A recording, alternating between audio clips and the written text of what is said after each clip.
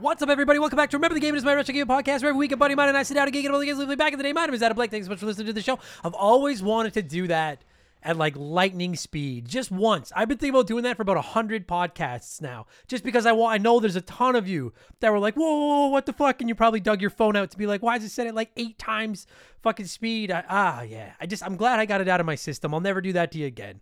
Sorry about that. If you had it on double speed already, you might have just been like, and then all of a sudden I started talking. But anyway, what is up, everybody? Welcome back to Remember the Game. It is my retro gaming podcast, where every week a buddy of mine and I sit down and geek out about the games we played back in the day. My name is Adam Blank. Thank you so much for listening to the show. And this week it is episode 193, and it's one of our prestigious Patreon poll-winning episodes. Every month, the community picks a game that I've never played, but that our listeners have asked us to talk about on the show, and I spread my wings, and I try something new, I play it, and then I talk about it here on the podcast.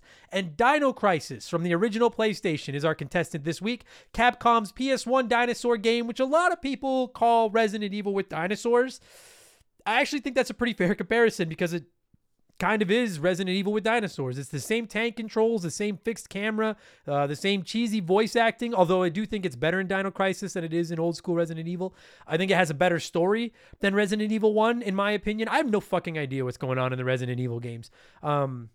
Just quickly, before I get into any more of the podcast this week too, if I sound extra annoying and stuffy and like, just my allergies are, it is allergy season, and my allergies are going for they're going for a championship this year. They're not screwing around. So I just popped some extra strength Benadryl, and I figure I have about a 40-minute window to get this recorded before my body shuts down. So I just wanted to say, sorry if I sound extra stuffy today. I am extra stuffy. That's the problem. Excuse me, okay?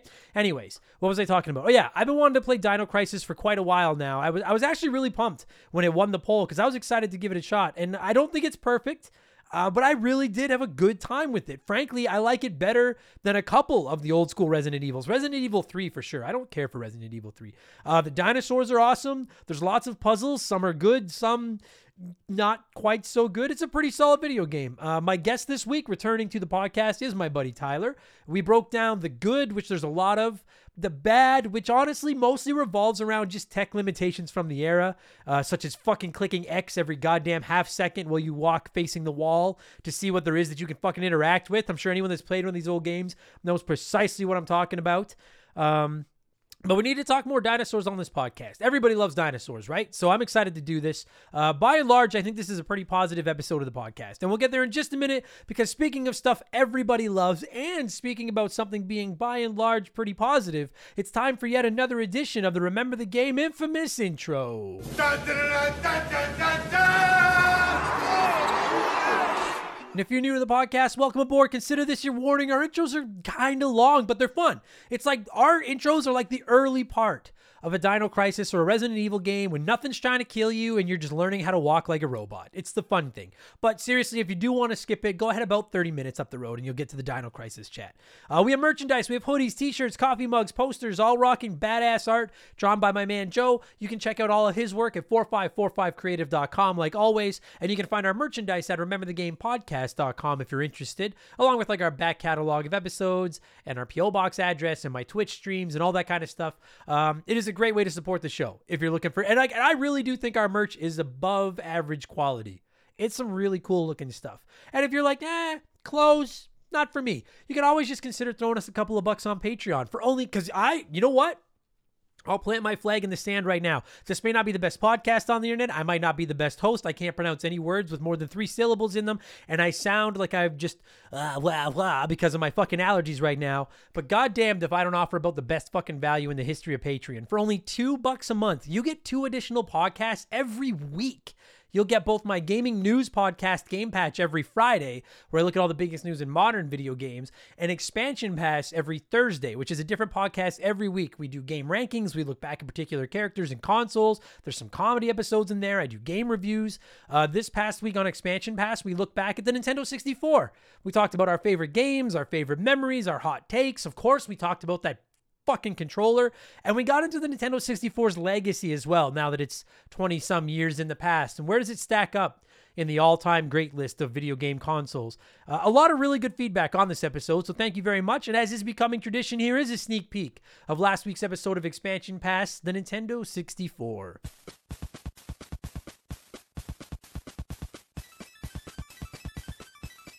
Shannon Willis wrote into us and said, the best thing about the Nintendo 64 was the 4-controller setup. Nintendo did an amazing job at multiplayer games, and we didn't give them enough credit for that. We couldn't have wireless controllers back then, and they were forward-thinking enough to acknowledge that more people means more fun. GoldenEye, WCW NWO Revenge, WWF No Mercy, Smash Brothers would have been very limited without an additional 2 friends playing.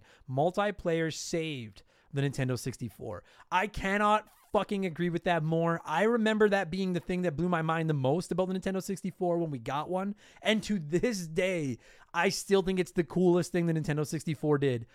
4 controller ports on the front of that thing. And I know that we're all taking it for granted these days because you can connect a ton of wireless controllers, and the GameCube had 4 controller ports and all that kind of stuff. But having 4 controller ports on the front of the Nintendo GameCube. 4 controller ports on the front of the Nintendo 64. That was a big fucking deal back then.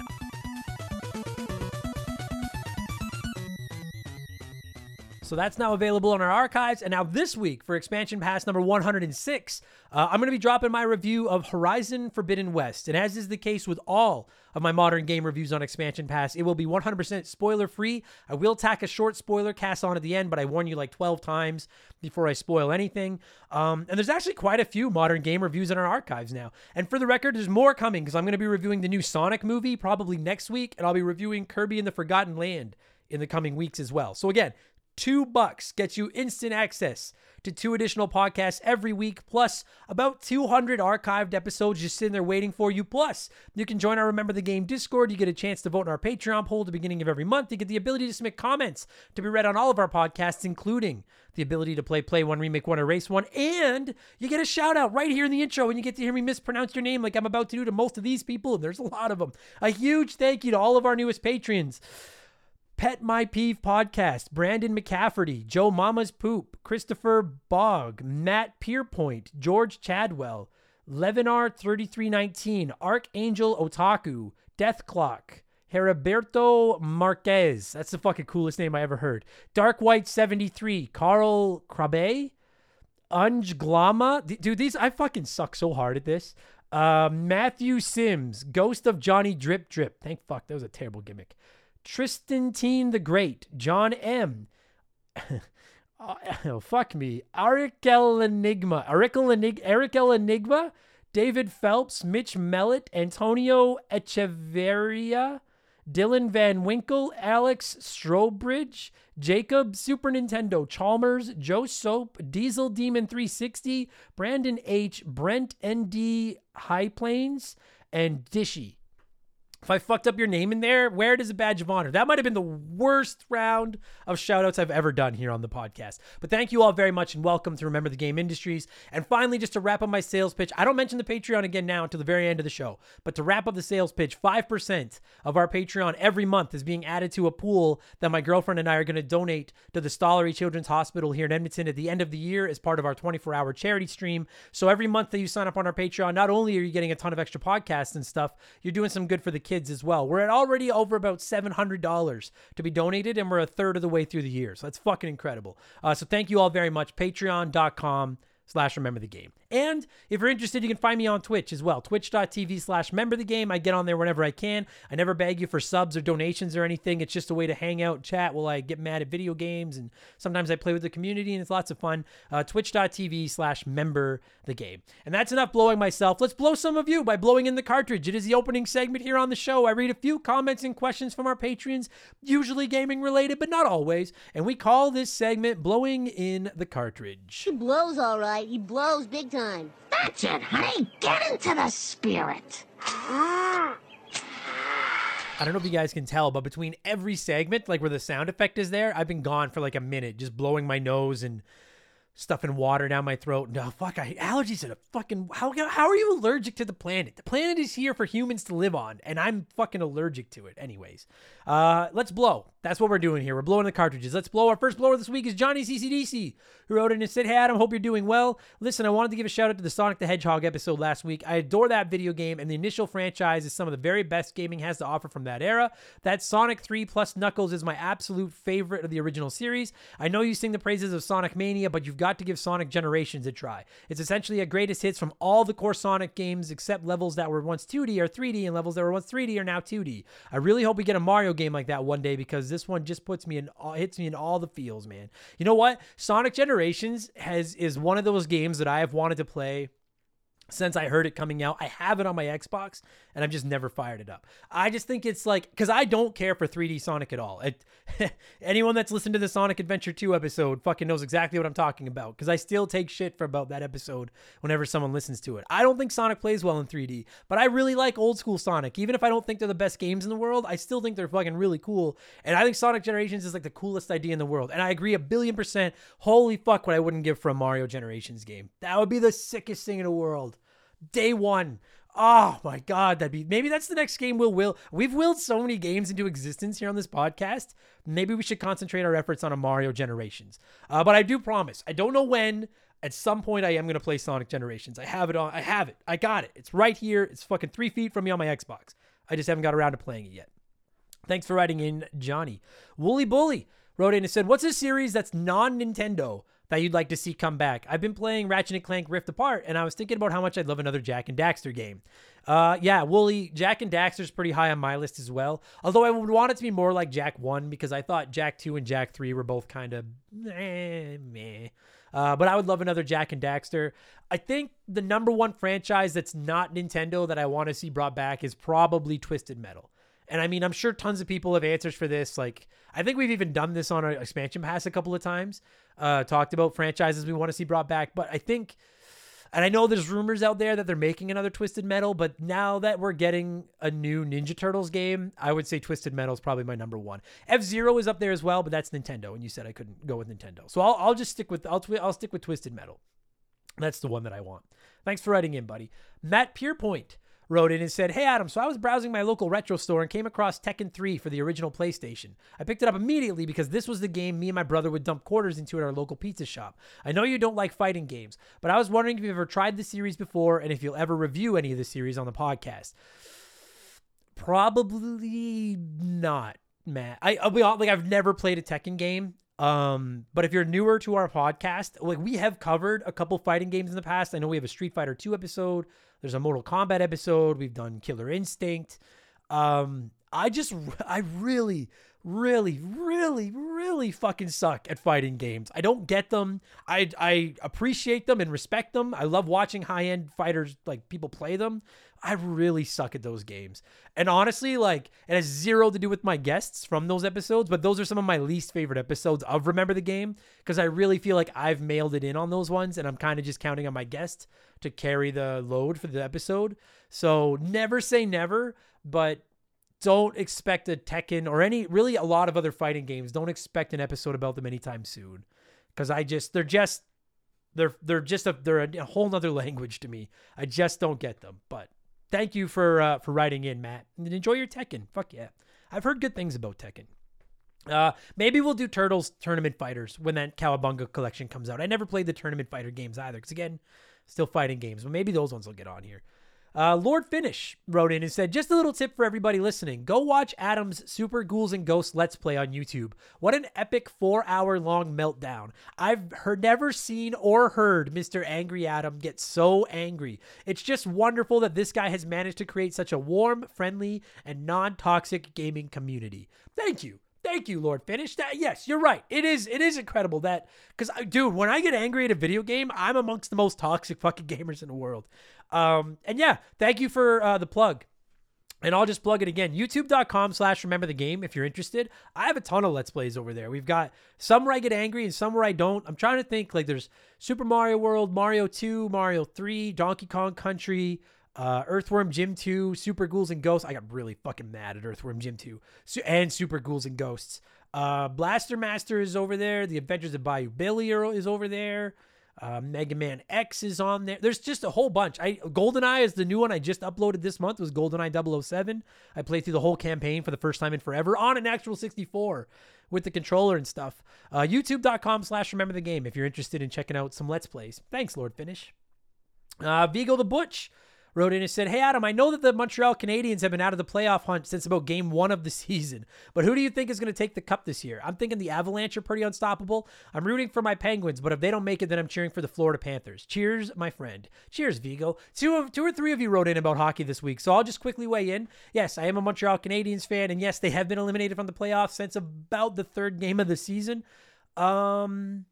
I think Colorado will win the cup, and frankly, I'm kind of pulling for Colorado to win the cup. I like Colorado. I would have zero beef with the Florida Panthers winning either, but I'm cheering for. Yeah, I'm gonna officially put my weight behind the Colorado. I like the Avalanche a lot, and I really like Nathan McKinnon, so I'd like to see him get his cup. So we'll go with the Colorado Avalanche. That's my pick.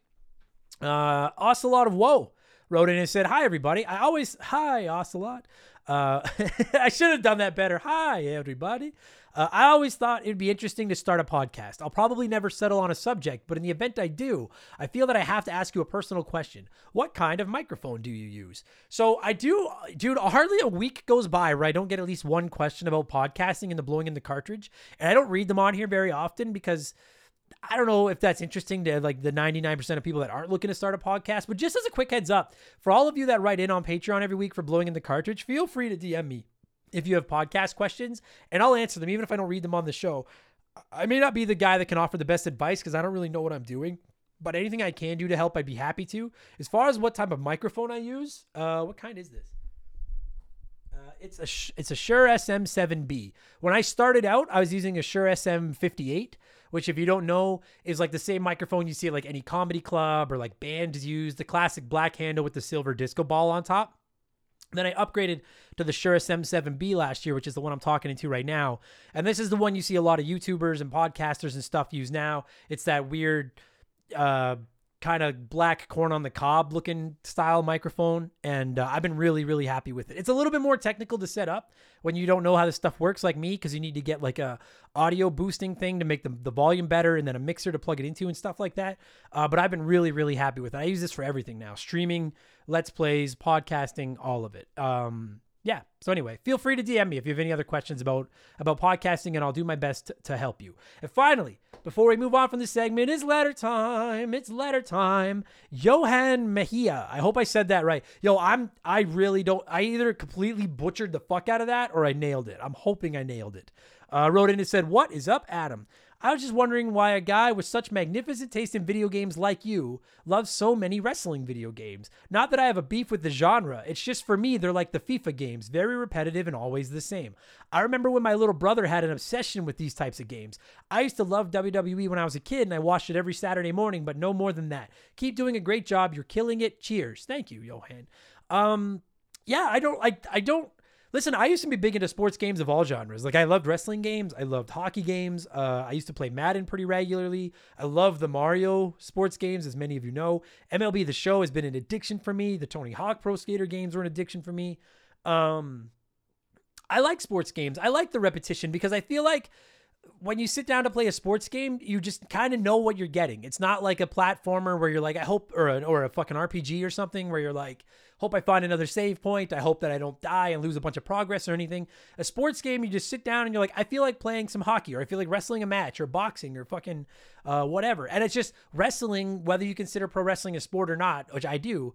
Pro wrestling has always been my favorite sport. I just love it. And so I love playing wrestling games and, going through careers and having feuds with the characters and the wrestlers that I loved on TV and stuff.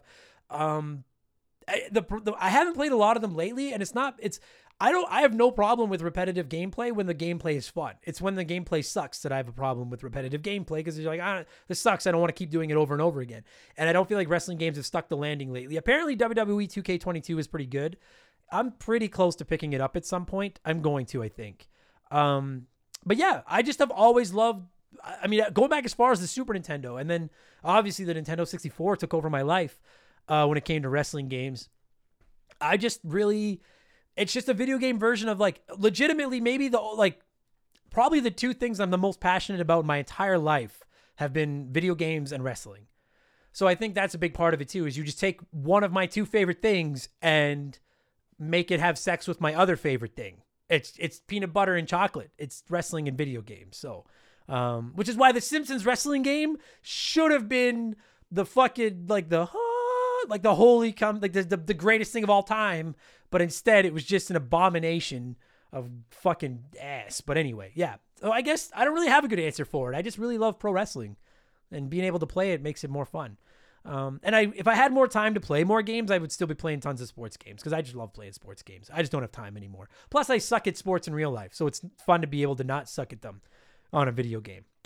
That's going to do it for Blowing in the Cartridge this week. Thank you so much for all the submissions, everybody. Let's change things up and let's get into our Smash Hit segment, the official game show of Remember the Game Industries. Play one, remake one, erase one.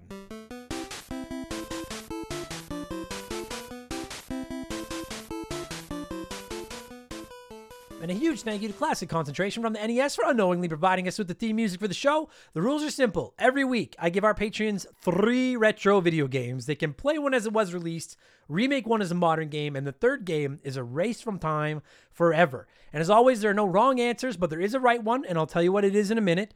And this week, I figured we're talking Dino Crisis, so I went with 3 more Dino-centric games for the contestants' row. We have Jurassic Park for the SNES, Dino Park Tycoon for the PC, and Turok Dinosaur Hunter for the Nintendo 64. And there was some confusion in the early running as to what iteration of Jurassic Park I was using, because the image for Play 1, Remake 1, Erase 1 didn't upload, so people just saw Jurassic Park and didn't know which one it was. So I'm wondering if maybe that skewed the votes a bit because there's so many of the games. But 36% of you voted to play Dino Park Tycoon, remake Turok, and erase Jurassic Park. So it's controversial due to the Jurassic Park mix-up, but I like the logic. I thought Dino Park Tycoon was fucked, and I love that game. That is not what I would do, though. I would not play Dino Park, remake Turok, and erase Jurassic Park.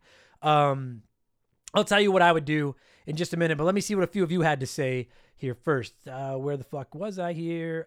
Brandon McCafferty wrote in and said, despite the shitty graphics, Turok was one of my favorite Nintendo 64 games with inspired bosses, inventive and badass weapons like the fusion cannon, and secrets galore, so I'll play that one. Remake Jurassic Park because I think there's a great game in there somewhere, but the SNES version was bogged down by poor controls in first-person mode and no save feature. I gotta erase Dino Park Tycoon because I never played it, and I'm sorry, Adam, but business sims are just not my cup of tea. Yeah? Well, you're not my fucking cup of tea, Brandon McCafferty, so I mean, I'm not going to put you on double secret probation because you played by the rules, but I can't, that's all I got. I don't have any other, when I put your comment into the notes, I was like, oh yeah, then I'm going to tell him he's not my cup of tea, and then I'm going to light him up, but I don't have anything to add to it. So sound logic, but you're wrong. That's not the right answer.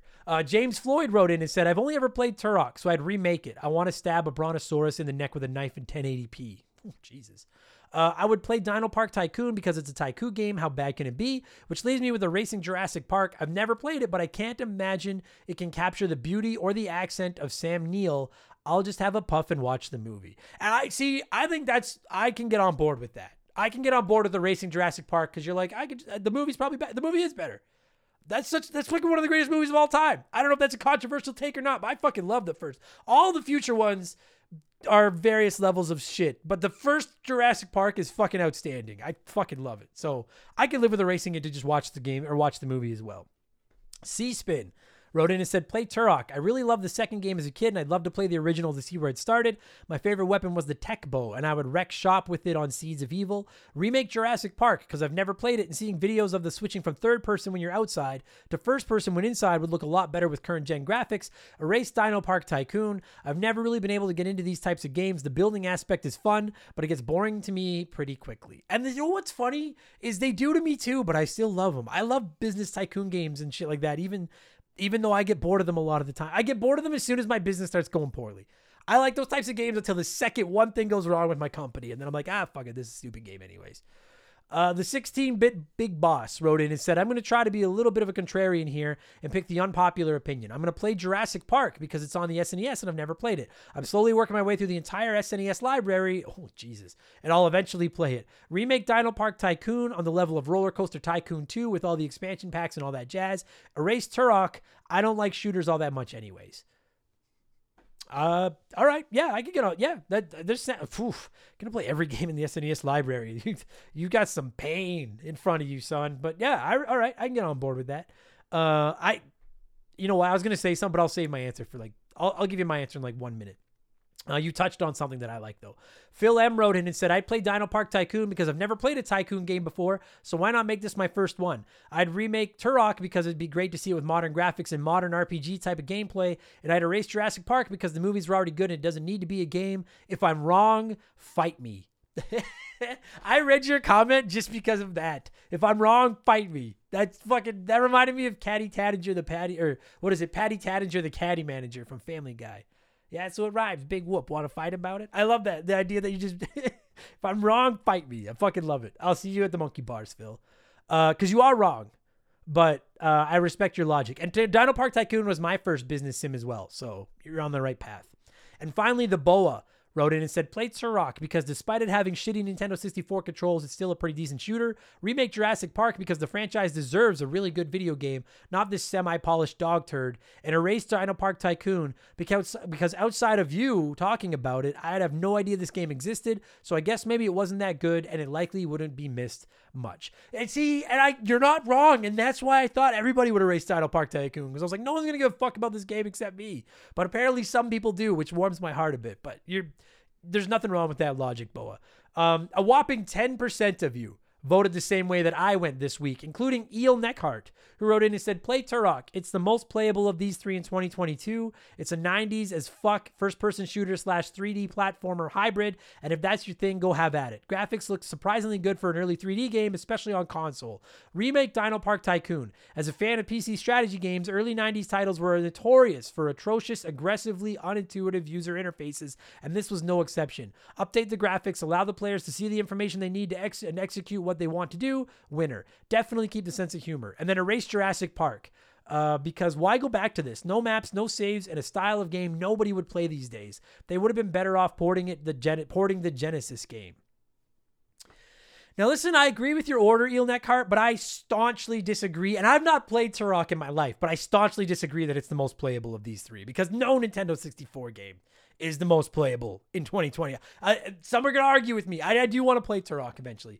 I think Dino Park, anyway, I would go with the same order. Not different logic, but the same order. I would play Turok because I never have. Frankly, I think I'll hate it. I think I'll hate that fucking game, but I got to play it first to know for sure. So eventually I will. Someday I'm going to play Turok. I'm going to remake Dino Park Tycoon because it's awesome, but it could be way, way, way, way better. And going back to what, who said it? I think it was 16-Bit Big Boss, who was like, remake it like Roller Coaster Tycoon. That's what I would do. Just give me Roller Coaster Tycoon, but with dinosaurs. I'm fucking all over it. And then I'm going to erase Jurassic Park, even though I've never played it either, just because there's a million Jurassic Park games. And I would rather just smoke a joint and watch the first one as well. So I could live without that video game. And if I am going to play one, I'll play the new, the business sim ones, because that looks like fun.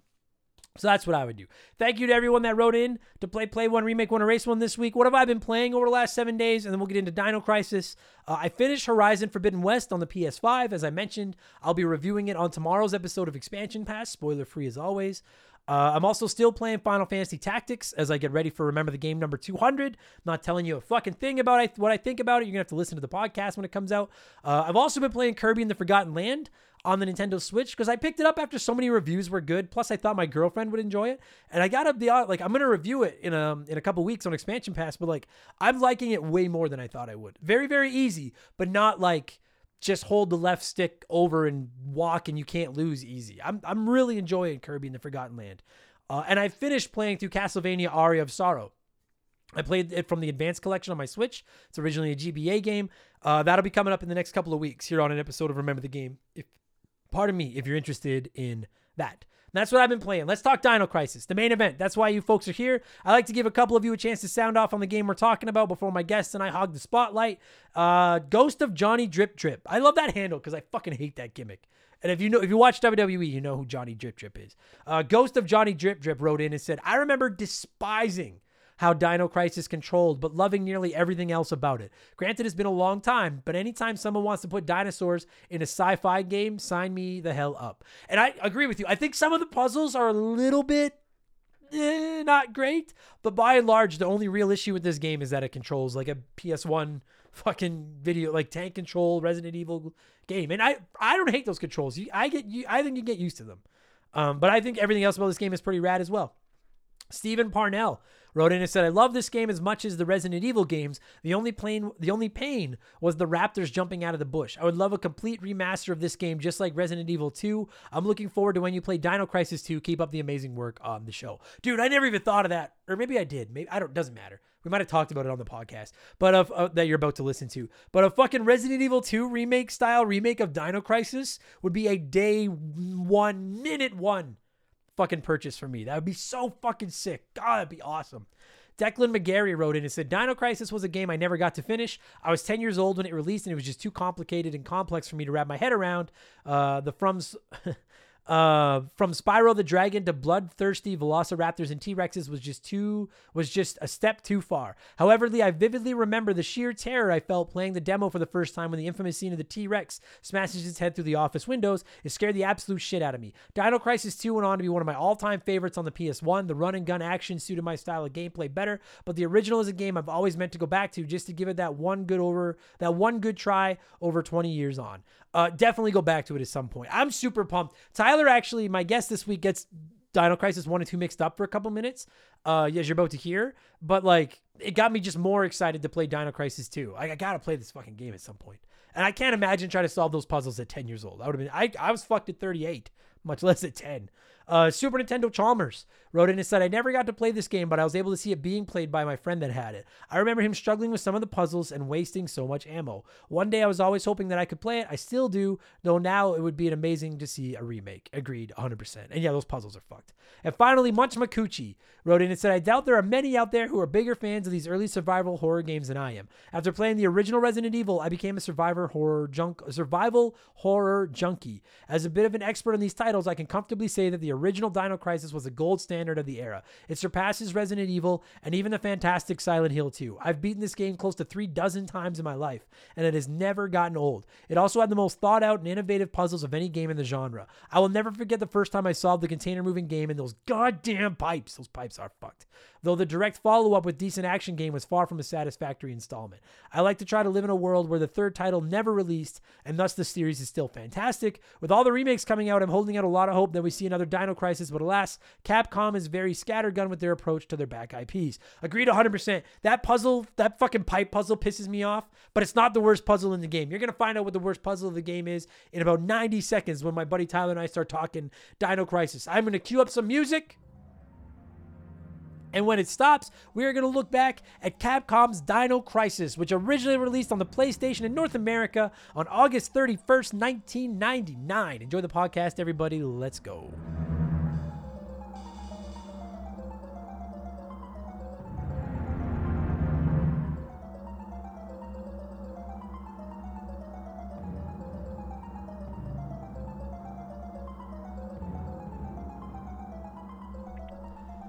Okay, so joining me via the blank phone this week is a good buddy of mine, frequent guest here on the show, fellow nerd. It's my buddy Tyler. How's it going, man?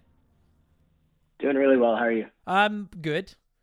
You know how it's so funny because I always say, how's it going? And then you're always like my guest always like, how are you? And it's like, we literally just talked for half an hour. We both know exactly how. I'm letting the audience behind the scene. We both know exactly how everything's fucking going.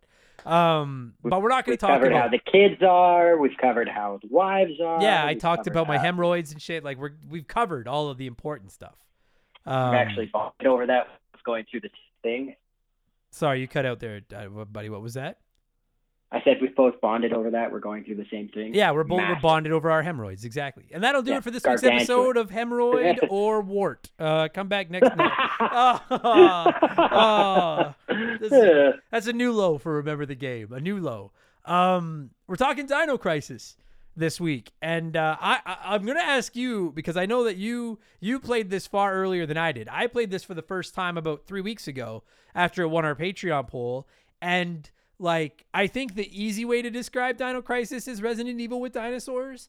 And now that I've played through it, I'm like, I don't know if that's a fair description, but I also think that's a fair, it is. Like, it really, like the graphics to the cheesy voice acting to the controls, the puzzle solving mixed with the combat, it kind of is Resident Evil with dinosaurs.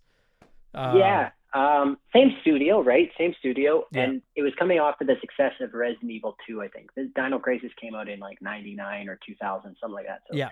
you know, they had a smash hit with Resident Evil series, and pretty much were like, well, let's do that. Let's pick a different bad guy. Dinosaurs. It's not a survival horror game. It's a panic horror game because you're panicked. But dinosaurs. And you know what? I really loved it because I gotta say, like, I love these old tank control games. I know some people don't like them, and if you never played them before, I could see how you'd pick them up now and be like, holy fuck, like, how do you play this?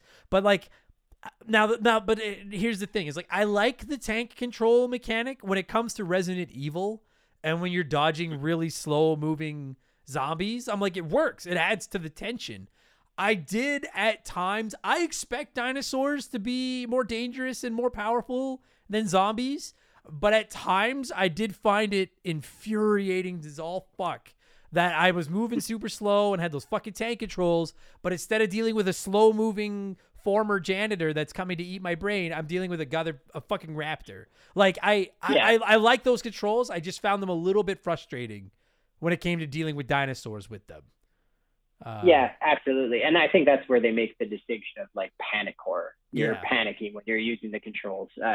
Pretty good description of it. Yeah. The other big difference, and you might not have like noticed this, but this game was pretty much like, not a tech demo, but they were like, hey, we're going to try something different from the Resident Evil game, which gave them more camera mobility and was like a big, just an example of them pushing the envelope. And then this came out also like just on the heels of the PlayStation 2. So I think they were like ready to make that leap to the next gen console. All of the backgrounds are 3D renders as opposed to 2D pre-rendered artwork, which is Resident Evil 1 and 2. Sure. Because all the backgrounds, very like are, pre-drawn essentially, right? Yeah, yeah. But your 3D characters just moving on those 2D objects, whereas this had 3D objects, and they didn't make it so you can move the camera, but they could have. Yeah, and like, listen, I'm gonna get into that because I still have a gripe with those. Okay, you know what? Let's just fucking do. Okay, so I'm gonna warn everybody. At some point, we're gonna get into this story, and at some point, we're gonna get into the spoilers because we are gonna spoil this story. I guess if by fluke you've never played this, in 10 seconds or less, you control these agents. They're not like FBI agents. They're like secret agents or whatever. And you end up on this fucking island where it's like a laboratory and there's dinosaurs, and we'll get into the rest of it later. Because I just in case you're like listening to this episode and you have no fucking idea what Dino Crisis is, it's that, and then it's Resident Evil with dinosaurs. But I gotta say, what? You're not part of a special police force called STARS. You're not part of STARS. You're part of Secret Operation Raid Team or SORT. It's not Resident Evil. It's not. It's not. But now on that, I wanted to talk because you were talking about the backgrounds, and I gotta just like, I understand this is a product of the times. Okay, I played Final Fantasy VII, I played Dino Crisis, I played Resident Evil, I played Parasite Eve. I understand how these games work and some of the technical limitations, but I've got to say, I have a couple of gripes with this game, and my biggest gripe with this fucking game is that classic just mashing X all the time to see what you can interact with. And I got stuck at one point in this game, Tyler, for almost an hour before I finally was like, I have gone through the entire fucking map. Where haven't I gone? And then I looked at the map, and it turned out where I was trying to go was exactly where I had to go. It was to access this giant computer panel in this computer room where the guy's secret lab is behind it. I just wasn't pushing X directly in front of the control panel. I was a little bit beside it. But it didn't look like anything I could interact with. It just looked like part of the background. So it never, like, oh, motherfuck. Like, if I'm looking at the fucking computer screen and I push X and the control panel for the computer screen is 6 inches to my left, then how about instead of saying, oh, this is a big computer, why don't you say it's probably worked by that control panel over there? Tell me that I have to move my character 10 pixels off to the side to activate the control panel. I was so fucking mad. I never got that mad when dinosaurs ate me, although the T-Rex pissed me off. None of that made me as mad as there were 2 or 3 instances, and I've had that with all these games, and I get that it's a product of the times. I'm not going to take points off it, but anyone that played these games, you've played a lot of these games back in the day, you know what I'm talking about. That nonstop mashing of X, just hoping that you can find something you can interact with. Motherfuck, is that infuriating sometimes. Oh, I have been saving that for 3 weeks since I beat this game, and you and I have been trying to get that together to do this podcast. Fuck! I'm done. Thank you. Thank you. Do you know what I'm talking about, though? Like, that shit makes me so mad. Fuck me. Yeah. And I mean, like you said, rationally, it's because, like, it was a new way that they were doing the background. So, like, in Resident Evil, you know, the typewriter's obvious, but that's because it's a 3D rendered object overlaid on a 2D background. Right. They did something new with this, and they didn't think like, hey, objects are going to be hard to find. Maybe we should highlight them or make them a little bit obvious. Right.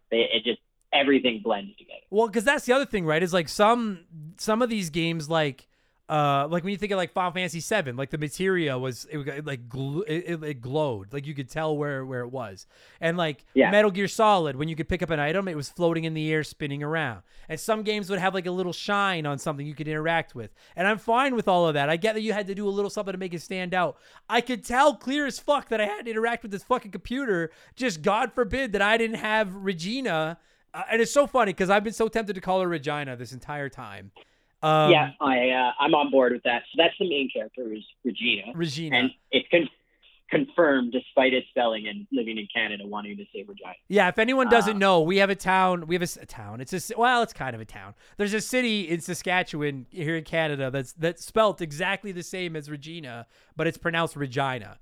And so the whole time I'm playing it, every time they're calling her Regina, I'm like, you guys are saying it wrong. It's fucking Regina. But like, I'm just like, I get that I understand why it's like that, but it's like, for the love of fuck, all you got to do is just tell me like, oh, you have to use the panel over, like, just guide me just a little bit. Cause it wasted so much of my time. Cause I hate looking up walkthroughs for games like this. Cause to me, dude, the genius of these games, the Dino Crisis, the Resident Evils, is this, it's like for lack of a better term, it's like a giant escape room. And I love the solving of the puzzles, but it's like when I don't know. Sure. What's that? Oh, I was going to say for sure. No, I think that's the main charm to those, is the giant puzzle. Yeah, absolutely. Like the action is just up to stakes, but the puzzle is what's exciting. Agreed. And it's just like, bro, when the thing I need to interact with to solve the puzzle, like when I'm clicking right beside it, like, anyway, I'm done. I'm done ranting about it. It's a product of the times. It's okay. Like, if a game came out today like that, I would be like, this is unacceptable. This is fucking ridiculous. Yeah. But back then, I get it. It's understandable. Well, and even like there's very hard games that are out today that are, you know, completely immersive shooters and whatever, where the objects are still more obvious than in Dino Crisis. Like, absolutely. Escape from Tarkov, the Arma games, stuff like that, where I don't know if you really interact too much in Arma. You can build shit, but any of those games, like, everything you interact with is more obvious than in Dino Crisis. So that just puts it into like relative perspective. Yeah. Now, that said, though, like, this game is still fucking dope. I had so much fun as soon as I hopped into it, because I realized very quickly, like, this plays like Resident Evil. But it's dinosaurs. And I gotta say, like, it can be frustrating at times when you fucking die at the hand of a dinosaur. And I do think it's fucking ridiculous. Like, I agree that it should take more than 2 bullets from a handgun to put a fucking dinosaur down. But, like, you don't have the agility or the ability, the maneuverability to dodge these dinosaurs' attacks. So, like, you unload a clip and that fucking raptor just keeps coming. And then you start to realize, like, I play Resident Evil games like this. I don't know why I didn't think to just start playing it like this earlier. Like, 9 times out of 10, I wasn't even shooting. It was just running by and just trying to get past them and, like, using the laser grids to get past them and stuff like that. But as frustrating as it is, I think that, like, how overpowered the dinosaurs are adds so much to the fucking game. Like, I loved it because you hear, dude, and I'm like, Tyler, you know when you go to like an L-shaped hallway and there's that fixed camera and you can't see anything, but you can just hear that, like, and you're like, motherfuck, there's a raptor in here. And it's just, it took me back to like the kitchen scene in Jurassic Park, but for the whole game. Yeah. It was awesome. Absolutely. Absolutely. I I loved it. So anyway, But like, what about you? Did you fight? Like, okay, I meant to ask you this 11 minutes ago. I meant to ask you this. I played this last week or like last month. Did you play this? Like, you played this in its day, like when it came out? Yeah, when it came out. Did it seem as impressive? Like, it probably seemed more impressive back then. Like, did you like it better than Resident Evil? Yeah, I liked it better than Resident Evil 1, but not better than 2 and 3. That's fair. I can get on board with that. So I liked Dino Crisis 1 better than Res 1. I liked Resident Evil 2 and 3 better than Dino Crisis 1. And Dino Crisis 2, I was really good at the extra mode that I think it was called. Oh, I forget what it was called. But they had this extra mode once you beat the game that you could do a time trial thing and get graded on how well you did. And I was like almost a savant at that, where I played it so many times where I was getting like S+ grades. And so that, like, the competitive nature I have almost elevates that mode above other things. But I got you. Yeah, I think I like this. Definitely liked them better than Resident Evil 1. See, I think I like this one better than 1 and 3. Because I think I don't care for Resident Evil 3. I think it's okay. But like Resident Evil 2 I still think Resident Evil 2 is fucking, oh, that game is sex. I love that fucking game. But like, this is very close because those dinosaurs just add so much to it. And you know what? I also will say, and you pointed out that this game came out like in 1999. The PS2 is coming around, like it's around the corner. I get all that, but like, dude, so many PS1 games that aren't 2D, like Symphony of the Night, have just aged terribly as far as graphics go. I actually thought this game looked pretty good. I was pretty surprised. Like, playing it for the first time in 2022, I was like, you probably could have convinced me that was an early PS2 game. I would have believed that. Yeah, absolutely. It holds up surprisingly well. Like, the people look a little boxy and everything, but I mean, for the most part, you know, Regina. Yeah, I know, it's so hard. And people are going to make fun of us, but like, you don't understand. We have a Regina. It's programmed into us. Yes, exactly. No, like, she looks good. The backgrounds look really good. The dinosaurs aged incredibly well. The dinosaurs look sick. Yeah, like the texturing, the overlay skins and everything, they look awesome. Yeah. They look actually like really good. I would even believe that, like, if it was just the dinosaurs, if that's all I saw, I would believe the dinosaurs, this is like a mid to late PS2 game. Yeah, the dinosaurs look fucking awesome. There was one part where I was in one of the offices and a dinosaur, like, you think like, oh man, okay, so I left it out there in the hallway, I closed the door, I'm okay. But then sometimes they break through the door because, as we all know, clever girl, right? They're dinosaurs, they're raptors, they're fucking smart. So then they break through the fucking door, and now I have it in this office, and so I'm trying to leave this fucking table between me and the raptor, and then it jumps up on the fucking table. And I was like, these aren't zombies at all. What the fuck is this? But it was awesome, other than the fact that it killed me, and then I got mad. But I loved it. Like, the dinosaurs steal the show. And you know what else I think is brilliant about the dinosaurs in this game is, considering they're the only enemies in the game, I don't think they're overused. Like, there's not a ton of them. And I think that it frustrates me that they come back to life. That fucking drives me crazy because I'll waste half my bullets putting one down and it'll come back. But I like that, like, they're not everywhere. You can go for a good 5 minutes without even running into one. And then suddenly you go to it, like, and that adds to the tension when you do find one, you know? Like, they're a novelty absolutely. Almost. I love that. I love the dinosaurs in this fucking game. And and like I said earlier, I want to know what your strategy was for dealing with them, because I tried to shoot them, it didn't work. Shotgun worked, but I didn't have a lot of ammo for the shotgun. My favorite weapon in the game was just tranquilizer darts. Oh, really? Yeah, that was my go-to. I just ran like a chicken shit. I like the MAC-10. I never found a fucking MAC-10. What the fuck? Yeah, they had a Uzi. How the fuck did I not even find this? Maybe that's why I wasn't very good. I don't think I had a MAC-10. I had a shot. Did you choose to play as Tom? No, I didn't know you could do that either. I thought you could only play as Regina. Are you thinking of Dino Crisis 2? No, positive. You play as different characters. Oh, maybe it is 2. Maybe I'm mixing. I think you're thinking of 2, because in this one you play as Regina, and then you can choose to work with either Rick, the fucking cool tech guy, or you could work with Gale, the boss, and he sucks.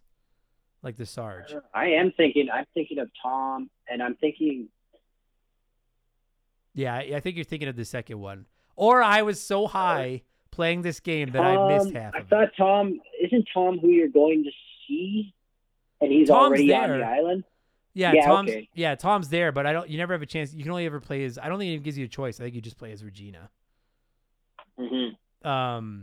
But no, I never found a goddamn fucking rifle. I just used tranquilizer darts and ran. and then those electrical grids. I use those fucking laser grids. Those things are godsends because you could run to the other side of a laser grid, turn it on, and then just watch the raptors run into them over and over and over, zapping themselves like idiots. Which is the way, use the environment against them. It's only smart. Yeah, I like that part a lot. But like fighting them was, I thought fighting them was a waste of time. And then eventually, like at first I didn't think you could possibly run past them. And then after a little while I was like, oh, you can totally just run past them most of the time. And even when they get a hold of you in classic, like one hit kill would have been fucking garbage. Like I like that they can chew on you for a good like 30 seconds and you can still just run away and you're fine. Yeah. Yeah. And I think that's how I played a lot of it. I remember, I think I'm mixing up a lot of too, because that, like I said, I played a lot of that time trial mode. So there was like a grenade launcher, a single shot grenade launcher, a freaking multi-cartridge one, a shotgun. You do get a grenade launcher in this one near the end. And is there like two pistols? I thought there was like a really powerful pistol and a weak pistol, maybe. If there was, I only ever found one, but then I upgraded it. Maybe that's what it was. You could get extra parts if you like looked for stuff. And that's something I love that. Like, dude, I feel you because I know like that's one of the things I'm worried about for doing an eventual Gears of War episode is like I have to replay that game first because Gears 2 is gonna bleed into it so much for me. Yeah, I get that, but like another thing I really like about this game is the way that there's like you can make choices and the choices like. It's not like KOTOR where you can either go to the dark side or the light side or anything, but like you can make choices and those choices will kind of like there's replayability because like every time you have a choice between like, do I want to team up with Rick, like the fucking tech guy and be like, no, I agree with him. He's got the right idea. Or do I want to be a badass like Gale, like the captain and who's I fucking hate that guy. He's kind of an asshole. And you have like 4 or 5 different times throughout the game where you get to make a big decision. And I guess near the end of the game, you get to make a decision that actually affects like how the game ends and stuff like that. But they weren't just like tedious, like meaningless decisions. They were decisions that would like let you play different parts of the game and stuff like that, which I thought was really cool. I love that idea actually. Yeah, I think there was 4 or 5 endings to the game. Yeah, well, I looked because I had a save. I saved right at the end of the game to see because like by the end of the game, if you've never played it, by the end of the game. You've got your 3 agents. There's Gale, there's Rick, there's Regina. I'm going to say it that way. I don't give a fuck. Plus there's the doctor that like is behind everything. And based on what decisions you make, like the doctor won't get away or Gale won't get away or like and the doctor was Kirk, right? Yes, Kirk was Dr. Kirk. Yeah. Who I hate that guy too. Smug motherfucker. But like, so I want to get into I wanted to touch on this story because I said we were going to spoil everything. In addition to being able to make decisions, I got to say like the story, like I just finished playing, or we were just talking Resident Evil because I did Code Veronica a few weeks ago. And I was like, if you asked me what's going on in Resident Evil, I have no fucking idea. I have no, Umbrella Corporation made zombies. After that, I have no clue. And granted, I've only played one of these games, but this game's story is awesome. Like, do you like? It's very user friendly. Like, I find that with a lot of Japanese titles that I'm confused most of the time. I don't know if that just means I have a dumb American brain or what, but like Final Fantasy VII. Halfway through, I was like, so there's magic marbles. This one dude is like a clone of his mom, or the other dude's a clone, or I don't know. Is Cloud Zach? Why doesn't he remember being a piece of shit? Why does he think he's so great? What's happening? Why is he an angel now? Is there a meteorite coming? I don't fucking get it. I have to assume that part of it is the translation, like lost in translation. I don't care what anybody says. Yeah. We're gonna be talking some Final Fantasy VII on the show in the next few weeks. I don't care what you say. the story in just the PS1, if all you've played is the North American PS1 Final Fantasy VII, like, sure, you get that, like, Sephiroth is mad and wants to destroy the world, but there's a lot of that game that doesn't make a lot of fucking sense. I agree with you, and I don't care. Yell at me if you want to. You work for Greenpeace at the beginning, maybe, yeah. but you're not really into it. I don't know. So, like, I don't know what the fuck's going on in that game. The Resident Evil games, I'm fucking lost, but they're fun. I like them, but I'm fucking lost. But, like, this game, and there's lots to them, like the whole story arc to the Resident Evil games, because there's a whole like family that goes back to like 1910 and blah blah blah blah blah. It goes on and on. Like, there's a very deep story there. Yeah, I don't get it. But then in this game, you show up to this island, and they're apparently working on, like, weapons there, and then you find out dinosaurs are there. And I spent the entire game, again, spoilers, I'm spoiling it. This is your last chance. I don't give you've had 23 years. All right, that was your chance. I spent the entire game assuming it was Jurassic Park 2.0. Like, they're just in this lab, they've been developing dinosaurs. Dude, there's actually even one point in the game where Rick says, this is just like that movie, which I thought was fucking genius. Like, what a great line. But then doesn't quite break the fourth wall, but does a little bit. You know, lets everybody know, like, hey, we're aware. Yeah. And I was like, wow, they're even, like, referencing the movie that they've blatantly ripped off. But then at the end of the game, you find out that, like, no, what this Dr. Kirk guy has been working on is, like, a time traveling device. He's been, like, opening portals, and the dinosaurs that were walking the earth millions and millions of years ago on the very piece of land you're standing now in this lab are being brought to the present, and they're walking like, and I'm like, dude, that is such a fucking, like, I guarantee you someone listening to this is like, that's fucking stupid. But I'm like, no, you're fucking stupid. That is a great idea. Like, is so good. It's an awesome twist. You're like, fucking right, it is. Especially when, you know, like, you know, at the time, it's definitely like, oh, it's just another Jurassic Park. Like, and it feels like that the whole time. The whole game. Like, you're in this futuristic lab and everything, and it feels just like Jurassic Park. And then at the very end, you're like, oh no, these are actual dinosaurs from 65 million years ago that just got sucked into the present. And frankly, I don't blame them for being a little bit pissed off. Like, what the fuck is going on? Such a great fucking twist, man. I loved that. That took the game from like, this is okay, to being like, this is a good video game, because it was so well done. I'm so glad that it never got spoiled for me or anything while I was playing. So good. And all you listeners, eat it. Yeah, you had 23 years. I was the last one to play it. So last one to not be spoiled, Adam. So I like that. One thing I wish is that, and I don't know. I was going to say, like, I kind of wish there had been more variety of the dinosaurs. But I also think that, like, I already said that, like, I thought it was cool that there's not a lot of dinosaurs. And so to get more variety in, you would have had to put more dinosaurs in it. Like, yeah. Like, I mean, like more volume of dinosaurs. So, yeah, like, what did they have? They had, oh, you didn't mean more types. You mean more volume. No, I mean, like, I wish there had been more types, but I don't think you could do it without increasing the volume. And I don't want more volume. Because I think, there was like 6, 7, 8 types in the first one? Well, there's like velociraptors fucking everywhere. There's a piece That's of shit. Out of your Goomba, right? Yeah. There's like exactly. Yeah. They're like the baddest Goombas fucking ever. There's a T-Rex. It's like the Super Mario movie where you're expecting a Goomba, a little mushroom, and you get actually like a mutant raptor. Yes, exactly. Okay. This game was the Mario Brother movie video game. That's what this was. It's actually incredible how much of that actually works. Holy shit. That's awesome. But there's the fucking raptors. There's the T-Rex. I hate that guy. There's like those really little tiny shit disturbing dinosaurs that like hunt in packs. Oh, Compto something or others. They're like, I call them compies because they're in Ark as well. Oh, okay. We just call them compies. It's like Compos Ginosaurus or something. It's some. That's their names suck. I like them, but they never really bother you. Like they just like I think you only see them once, and they're like eating a corpse. And if you wait around too long, they start chasing you. But I don't think they ever hurt me. I remember in the time trial mode that they were like because every dinosaur in the time trial mode that you kill, you get more time to finish the trial. Oh, that's cool. They were easy kills to get, like a couple extra seconds. Sure. And then there's like another kind of like, it kind of looks like a raptor, but it's bigger and meaner, that starts showing up near the end of the game. But like, like, I don't know, like, oh yeah, and then there's pterodactyls too.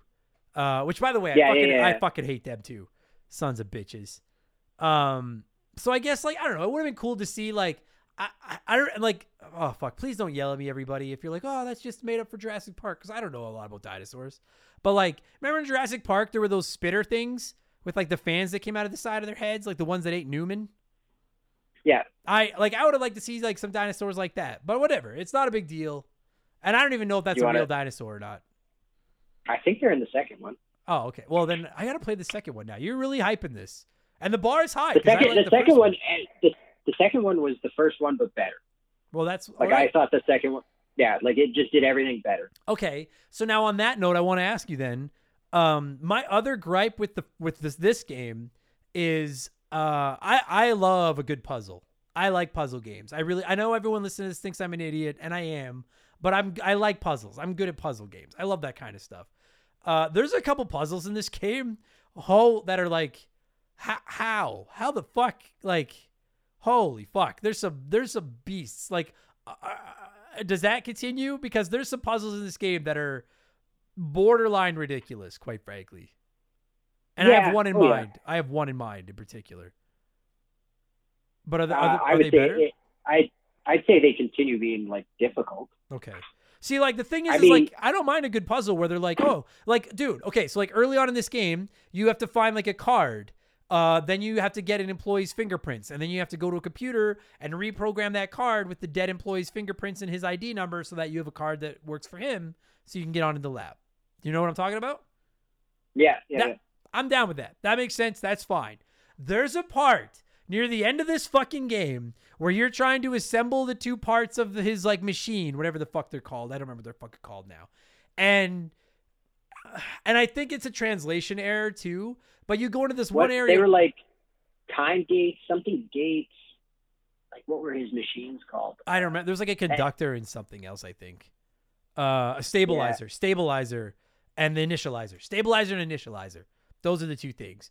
But there's a part where you solve a puzzle, and to solve this puzzle, you have to find a void. And I solved this one without looking it up, okay? But I had to look up the second part. You have to push a shelf that doesn't lend itself to letting you know you have to push it. The only reason I knew to push it was because at that point I had figured out you can push pretty well every shelf in this game to find equipment. So you push this shelf. Behind this shelf is a voice recording. Listen to the voice recording, and at the end of the voice recording, it goes like beep, boop, beep, bop, boop. Then you have to go to the keyboard and figure out what combination of numbers that are all set to different tones you can enter to make that keyboard play the beep, boop, beep, bop, boop to unlock a thing. So I did that. But then I get to a later puzzle where it's telling me to put a 0 in front of the two numbers I used to get this part to get another part. And I'm like, what the fuck are you talking about? So finally I looked it up because I'm stuck. It turns out I was actually supposed to write down the numbers that I used for beep, boop, beep, boop, boop, so that I could split them in half, put a 0 behind each one, and then enter them to get two parts for the stabilizer and initializer. And that was the part where I was like, what the fuck are you talking about? Like... That's when Adam realized that Japanese kids are always going to be smarter than me. Always going to be smarter than me. And I'm telling you, I didn't write it down, but there was a translation error on the note that told you to do that. But that was the puzzle. Because I still have it. I'm literally holding it in my hand right now, Tyler. The piece of paper that I used for this game. Because there's tons of parts where, like, you play, like, do you remember that old game Simon where it had, like, the red, blue, yellow colors? Yeah. And it would like the combination would get longer and you had to remember what colors to go. This game's Simon Says, yeah. Yeah, I love that game. There's a ton of puzzles. There's a ton of puzzles in this game where they'll show you different like A through F letters, and then you have to enter like a 7 or 8 letter like code. And I was like, I'm never going to remember all these. Like, I'm just going to write them down as I'm playing. So I got into the habit of writing those down, writing down ID numbers. Because this game, dude, that's another thing. Sorry, I know I'm talking a lot. I'm amped up. I've been waiting to do this for like 3 weeks. I'm fucking amped up. There's a lot of, like, in a lot of games when you find data and notes, it saves it somewhere in like a log for you. Like a lot of the Resident Evils do. This game doesn't do that.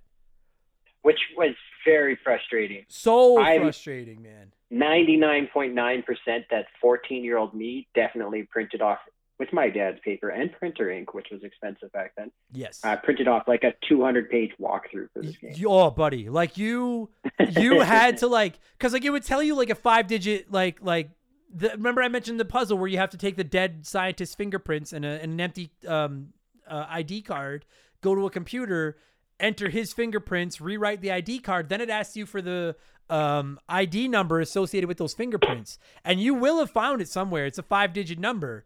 But like it doesn't let you keep it anywhere in your records. So you either have to write it down or remember that 5-digit number. So like if you've never played this game, I implore you, if you're not going to use a walkthrough, keep a notepad handy to write shit down. And write down every fucking number it gives you because you're probably going to fucking need it at some point. Yeah. And even doing all that, I still got fucked by that. Beep, boop, beep, boop, boop. Oh, fuck, that made me angry. Like, what a fucking obnoxious fucking puzzle. God damn it. Ah, fuck. And that's why Adam keeps coming back to these types of games. I love them though, but like that's the thing is like that sense of accomplishment when you solve it. Oh yeah, it's so good, buddy. Yeah.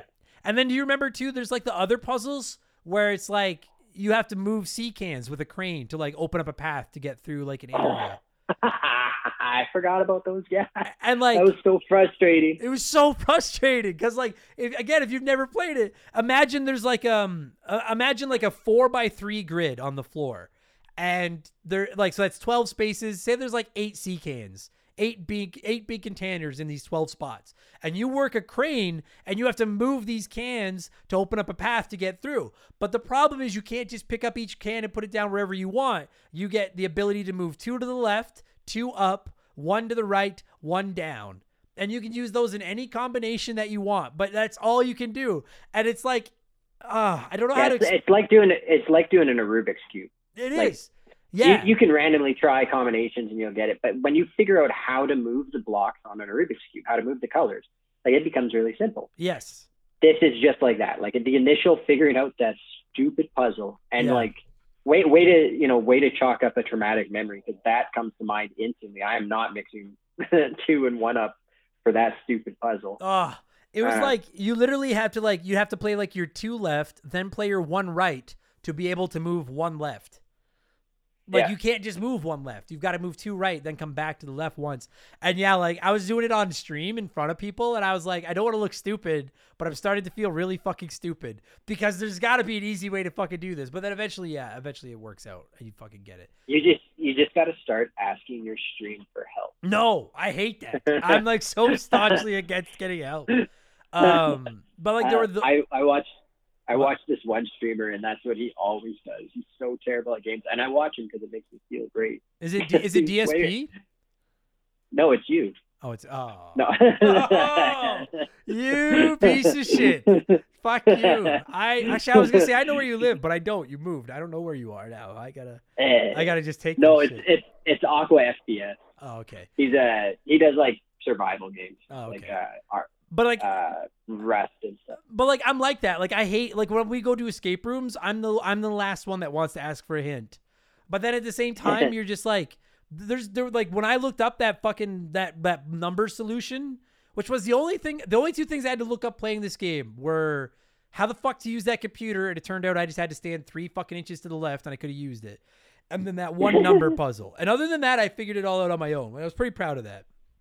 Yeah, I think the number puzzle is the only thing I used the walkthrough for. I figured out the C-can thing. It just took me a fucking long. Yeah, and they would do like. And then for the second one, I'm pretty sure I just printed off a guide right off the bat. I was in the habit of just all about efficiency at that point. Just wanted the story. But I wanted to know what happens. I really do like the puzzles in this game. I like the way you've got to like. You'll find a lot like an elevator that says you need a scientist's approved key card. Then you find a key card. Then you find a computer that can rewrite key cards, but then it says you need a scientist's ID number. Then you find their ID number, but then you find out you also need their fingerprints. Then you find a device that can take fingerprints. So then you take their fingerprints, you have their ID, and like it's all there. It can be frustrating. Like I will say that like I did find it I don't know if it's because of the design or if it was because of my shittiness at games, but there were instances where I felt like it was a little heavy on the backtracking for my tastes. Yeah. But it might have been them just figuring out their formula. Like, it might have been. Still, like we were saying, it's still fairly new. Yeah, it might have been. And like I never found it. Because in Resident Evil 1 and 2, you don't find there wasn't a lot of backtracking. There was a little bit, but not a lot. This might have been them trying something new. Yeah, and it was like I don't even consider it necessarily a negative. It was just a personal preference. I was like, it's a little much. Oh, and I will say right now, the map in this game fucking sucks. The map in this game is fucking useless. Fucking useless. Like your personal map, your mini map? Yeah, like the one you can bring up. Because the problem is it only fills in rooms that you've been to, but then you can find a map for every floor in the game, and you're like, do you want to download the map? And it's like, hell yeah. But then it doesn't tell you which rooms you've been into. And so then you're like, fuck, I need to find this. And you're like, well, which of these rooms have I not gone to yet? And when you walk into a room, it doesn't tell you where in the room you are. So sometimes you'll walk into a big room with like 4 doors, and you're like, which room did I just come from? Like, do you know what I mean? I found the map very frustrating. Yeah, so then downloading the room maps is actually more of a hindrance than a help. Yeah, it is. I found that yes, quite frankly, I did. I found that to be a bit of I found that to be more of a hindrance than a help to download the fucking maps. Because I'm like, where in the fuck am I? Like, where the fuck am I? And then, and there's just so many times where like you can't go certain places until you like do a certain thing, but there's no way to know that. And I feel like it'd be this is one of those games that I think is fun the first time through, but I think it'd be more fun the second time through. Knowing where knowing where to go, I think. And then playing it through the second time and picking different options to like see different stories and different missions and stuff. I think it'd be a lot more fun.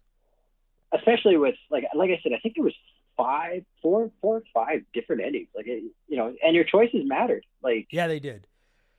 Definitely played to different events happening, different endings, different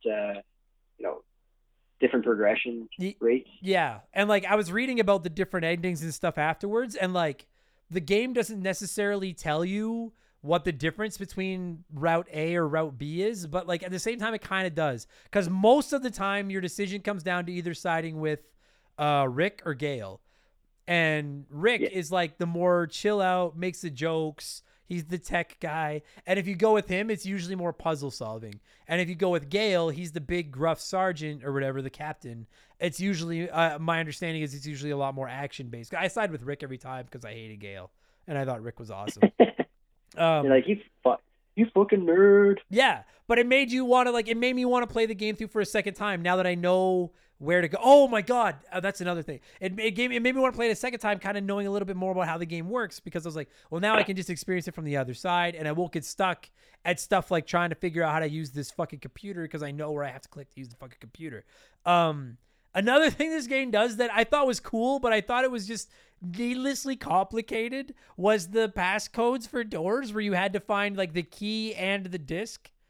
Like key and disc. Oh, yeah. You remember that? And then you'd find a door that was like locked by lock E, and then you need to find both a disc and a key for number E, or letter E, then go to the door, then put the disc and key in, then solve a puzzle. And the puzzles start out super simple, and then by the end of the game, every time you go to open one of those doors, there just happens to be a maintenance book laying around that you could read explaining to you how to solve it. And they're like, if numbers are listed in the key, then subtract the letters equivalent to those numbers from the coding. If the numbers are listed below the key, then remove those rows from the letters in the coding and then mix the final letters to and it was just like I get that they're just trying to make puzzles and the puzzles are fun to solve, but I was like, how the fuck were you guys able to invent time travel to bring dinosaurs to this place, but you couldn't figure out how to just set a simple password on your fucking doors? Like, What I'm hearing is Adam has never been to a secure facility in his life and doesn't understand how the puzzle system works for the Pentagon. Is that how, like, if the U.S., like, if Biden decides he's like, that's it, we're launching nukes, is that how it works? They have to go get the disc and the code, or the disc and the key, enter them into a door, solve the puzzle. Yeah, Mr. President, you actually brought black rook key. You need a white pawn. yeah. You have one more attempt at this, or it's game over. Yeah. It's in your office, but you need a ruby that you have to install above the fireplace mantle, and then you can get that key. Yeah, I love those. That's one of my favorite things about these games is those little puzzles. But sometimes they're just a little bit. You're like, what the fuck? What the fuck? Who decides this? What the fuck is this? Someone gets, like, when the dinosaurs first show up, one of their scientists gets bitten. Oh, we need to get him to the infirmary. The new security system's in. We're probably just gonna let him die. Yeah. We're not getting in there. It's complicated. It'll take us like 3 days. I don't remember the passcode. There's a disc we need. You know what? Let's just put him out of his misery. And you know what? It's funny because you brought that up, the idea of like somebody like dying out and they can't get him to those fucking rooms. This game doesn't show you your health. No, not at all. Which I find weird. Like, I know that Resident Evil would just show the like good, caution, danger, whatever. But like this game does nothing. They had your heartbeat, right? Like Resident Evil had your little heartbeat, so you could tell. They did the green, you're all right, and then yellow. And then red, better eat that plant. Yeah. Whereas like this game, like they would give me health kits, and I thought that it was cool the way that you could get like the resuscitation kits that would bring you back if you died and let you just try again. And you could get like stim packs that would just stop bleeding but wouldn't actually bring you any health back. And you could get all these amplifiers to mix with your items to like increase their potency and stuff like that. And I thought all that was really cool. But I was like, I'm the type of person that, as I've talked about many times, I am the cheapest motherfucker in the world when it comes to items. I don't use an item until I absolutely have to. And I probably died a half a dozen times because I was like, well, I've got one health kit. And like, sure, she's limping and she's bleeding a little bit, but I'm like, is she like near death limping, or is she like, my ankle's a little sore limping? You know what I mean? Like, she's only bleeding like a pint of blood every time. Like, I don't know. I'm gonna save this kid. Like, I didn't like, fuck. I never wanted to waste them, and I died. So like, I don't like, why not show us our health? Why not just give us an idea? That's all I'm asking. I don't know. Yeah. That bugged me. That fucking irritated me. But that would ruin the immersion. How are you going to believe that you're a special operation raid team member on Dino Island if you could see a health bar? Yeah, just right. Just ruins the immersion. Yeah. It's certainly not like Resident Evil 7 where you're just a normal guy who gets his fucking hand cut off and then stapled back on, and then he can use that to check his health. Fucking Does he not get his hand cut off twice? Oh, that poor guy's lost his hand like 8 times. Fucking his cousin It from fucking the Addams Family is his hand. Yeah, the hand is actually just choosing to be a part of him. He doesn't have to be there. Yeah. Every time it gets cut off, it doesn't actually hurt. They're just like, "Ooh, separate, run. We'll regroup." What was the hand in Addams Family? Was that cousin It or was that Thing? I think that's Thing. I think cousin It was the hairy guy. Cousin It is the hairy guy. Yeah, the hairy guy. Yeah. Okay, so like, I guess like those. I know it's a lot of gripes, but like I really did enjoy this game a lot. I just thought some of the puzzles were fucking obnoxious. I wish it would have told me what my health was. I did get stressed out dealing with the dinosaurs, and when they would kill me, I would rage about it and be like, this is stupid. I don't have the maneuverability to avoid these dinosaurs. But then when I was done the game, or when I wasn't in the moment of getting eaten, I was like, you know what? I'm just a fucking lady with a gun. I shouldn't be able to kill these dinosaurs. Like, it works. Yeah, totally. I think the controls added to it. Like, I'm a big fan of how the Resident Evil games play. Me too. I think just enhances it. It adds to the tension and the terror for sure. I just found it a little different to do it dealing with fucking fast moving dinosaurs instead of zombies. That's all. Yeah, absolutely. And I mean, like, this is coming, well on the heels of Jurassic Park. Like, The Lost World has been out for a couple of years when this game came out. So like, Dino hype wasn't huge. So definitely had like, it didn't feel like, they put this out because Jurassic Park's doing really well. Like, it was enough of a gap that it's like, this feels like, its own thing. I love this crap out of the game. Yeah, I thought it was fucking great. Like, off the top of my head, I don't know what my favorite PlayStation 1 games are of all time. I know that Resident Evil 2 is there. I know that Tony Hawk is there. I know that Final Fantasy 9 is there.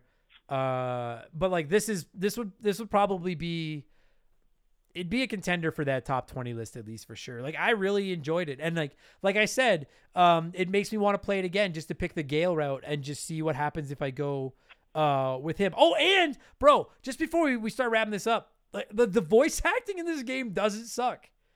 Like it's not great, but it doesn't suck compared to how bad a lot of the voice acting back then was. It's not that bad. Well, especially so like same studio developing first Resident Evil. If you compare the voice acting between this game and the first Resident Evil, holy fuck. Yeah. Is it a huge improvement? Like it's still Resident weird. Evil 1. Yeah. I love quoting Resident Evil 1 because it has one of the best worst voice acting. Jill, yes. Yeah. the master of lock picking. Like that is so bad. Oh my, like not even trying to hide like anything. Like, hey Jill, you took that lock picking course. Can you handle this? Like nothing. It's just very, very stagnant conversation. Like, yeah, it just is so terrible.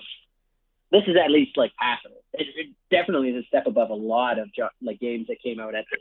Yeah, I loved it. I like they still have like those weird pauses, you know, where like Regina will say something and then there'll be like a 3-second pause and then Rick will be like, "Of course I'm on it." You know what I mean? And it's just like, but that's just a product of the times. But like so many like that could also be a product of translation because I know like Japanese sentences are a lot longer crafted to say, you know, what we say with less words or less. Sure. I don't know. Yeah, I don't know. I'm butchering it now, and everybody who speaks Japanese is like this. I can't even think of that. Oh, anyone intelligent enough to fucking be fluent in both English and Japanese is not listening to this fucking podcast. No offense to all of you listening to this, but we all listen. I know my demographic. You all know we all know what this is. Let's all put our cards on the fucking table here.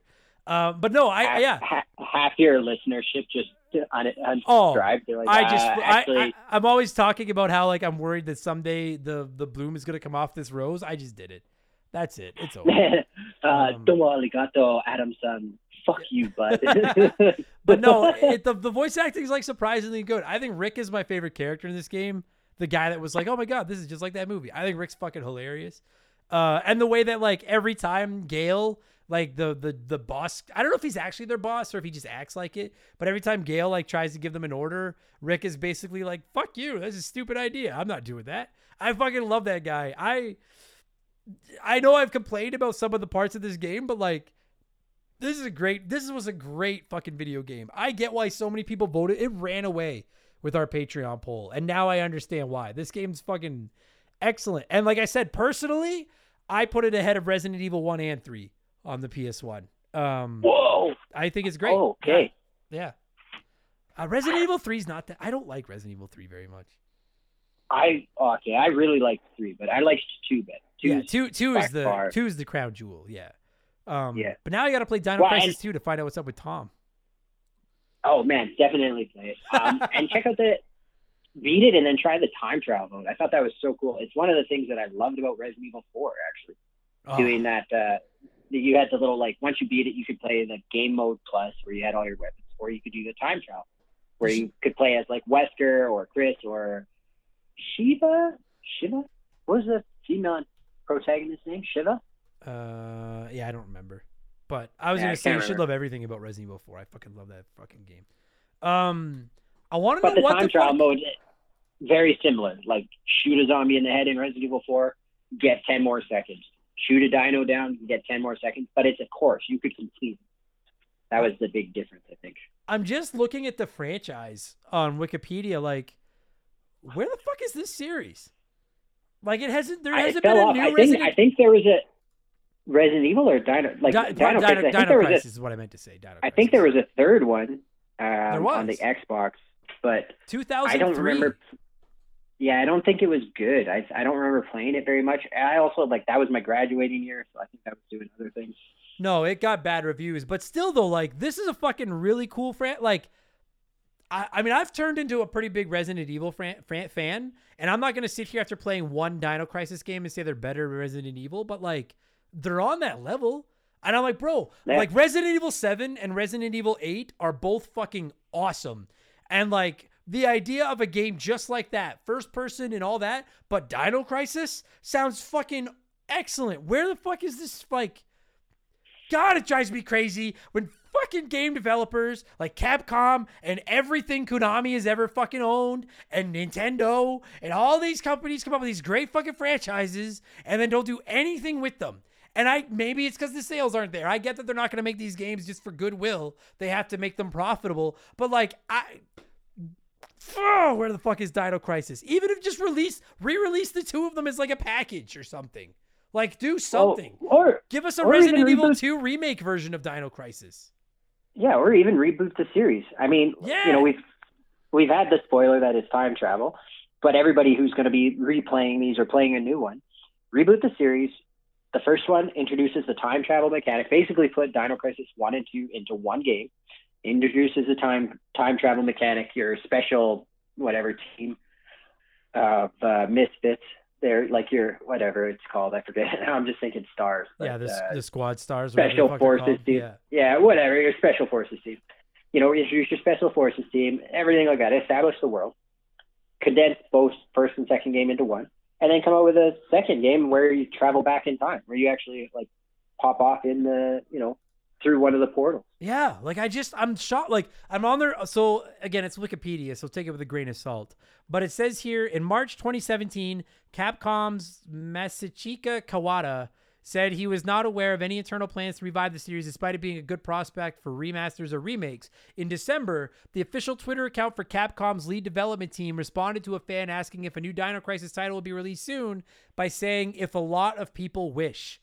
So if you could all listen, we all know, anyone that's been listening to this podcast for any length of time, we have willed several games into existence over the years. I don't care what you say. That Mario Strikers game that's coming this year, that's on us. We fucking made that happen. New Ninja Turtles game, we did that. Shredder's Revenge belongs to us. So I think we can make a Dino Crisis happen if we try hard enough. And I'm fully aware of the like new dinosaur fighting game that they announced a little while ago. And it looks neat, but it's not Dino Crisis. And I've only played one of these. And I just liked it so much that I'm like, why is this just dead on the vine? This was, wow, what a good fucking video game, man. It was so much fun. And it's low-hanging fruit. I mean, there's lots of people like, when you turn 3, every little boy has an identity crisis where they're either a truck guy, a Transformers guy, or a dinosaur guy. Sure. Like that. Sure. It just resonates. Dude, a third of your population is going to be into the game. Yeah, dinosaurs are fucking like, I haven't played very much of them, but like the Turok games fucking suck. And they sold because they're dinosaurs. And oh, I'm going to take shit for that. I'll stand by that. I think Turok fucking sucks. But like dinosaurs sell. I don't know. Give us a new Dino Crisis. Anyways. Yeah. I mean, I believe more likely that the capital of Saskatchewan is able to take down a dinosaur with a grenade launcher than, I guess that guy's name was Turok, than Turok with his freaking bow and arrow. Dude, yeah. If you've never been to the city of Regina, not Regina, Regina. If you've never been to the city of Regina, they would fuck some dinosaurs out. Shout out to anyone listening to the show from fucking Regina. I see you. I'm scared of you. You guys don't fuck around. How the fuck are we gonna score this thing? There's only 3 characters. I'm just looking for like a fucking number of some kind to fucking score this thing. Out of I got million. I was gonna say dinosaurs were around 65 million years ago. Yeah, okay, we just came to the same conclusion. Yes, fucking right. I love it. So out of 65 million, what would you score the original Dino Crisis? 63 million. Whoa, out of 65 million, right? That objective, like 63 million in its literal form, is the highest score a game has ever gotten on this podcast. 63 million. That's the score of Dino Crisis. Yeah. Do you want to explain that score, or you just like it? I liked it. I'm taking basically a point, which is a million years. Yeah. Off for the camera thing, because they did have 3D. They did have 3D rendered backgrounds. They could have moved the camera. Like with Resident Evil games, I wouldn't, and like Parasite Eve, I wouldn't ding them for that because it was a 2D background. It was a pre-rendered 2D background. You can't actually move the camera because you basically have a flat picture with a 3D object moving in front of it to create like an illusion.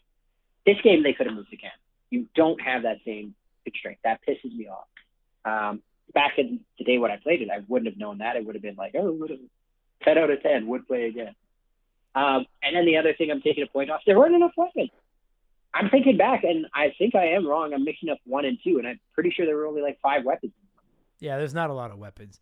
It's definitely more of a puzzle game than it is a combat game, without question. Yeah. I would have liked to see more weapons. The puzzles were great. I loved how hard the puzzles were. I remember, I distinctly remember and this is like, to put it in context, it's, 2022, and I played this in 1999, and I remember that stupid Seacan puzzle, like, vividly.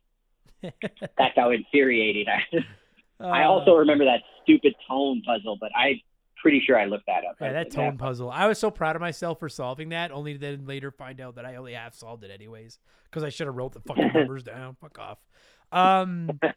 Yeah, I'll probably go around like 60 million. Like, I'd give it like an 8 out of 10. Like, it's 60 million. It's a good game. I found some of those puzzles fucking obnoxious.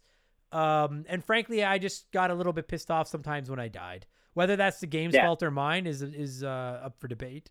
But like, I really enjoyed it. And I gotta say, that fucking final explanation of why the dinosaurs were there, like, I was like, I just like, I wanted to set the controller down and just be like, bravo. Yeah, and like, that was well written. Jesus fuck. Yeah. And to put it in context, like, there's been shows and stuff since Jurassic Park's come out where that's been a twist, like Terra Nova, a bunch of failed stuff. So that like trope has been out, probably for the last 15 years or something. Sure. Maybe not even that long, like the last decade. That wasn't, as far as I know, that wasn't like a thing in 1999. Like, no, the big thing was cloning dinosaurs. I thought it was so clever because that whole game, they make you think the weapon they've developed is these fucking dinosaurs. And then you find out, like, no, they were working on this other thing, and the dinosaurs were just like a whoopsie doodle, which is fucking. Yeah, it was like an energy machine or something, and they're like, oops. Yeah. For open space and time. Excellent. Fucking love this game. I will sit here and put it on the record. I don't know when. I'm not going to promise a time because the backlog from hell has reached the size of a T-Rex. But at some point, I'm going to play me some Dino Crisis 2 because I'm a fan. I like this fucking series a lot. So. I highly recommend it. It was so good. Dino Crisis 2 you'll love even more than 1. Like, it's like the adage about like a red dot site versus open site. Open sites are great. Red dot site is better. Dino Crisis 1 was great. Dino Crisis 2 was better. Yeah, outstanding. Fucking loved it. Tyler, thanks for doing this, buddy. It was good talking to you. Thanks for giving me a call and talking Dino Crisis and Dino Crisis 2 by accident. But thanks for bringing these. Thanks for the trip down memory lane, buddy. This was fun. I appreciate it. Anytime.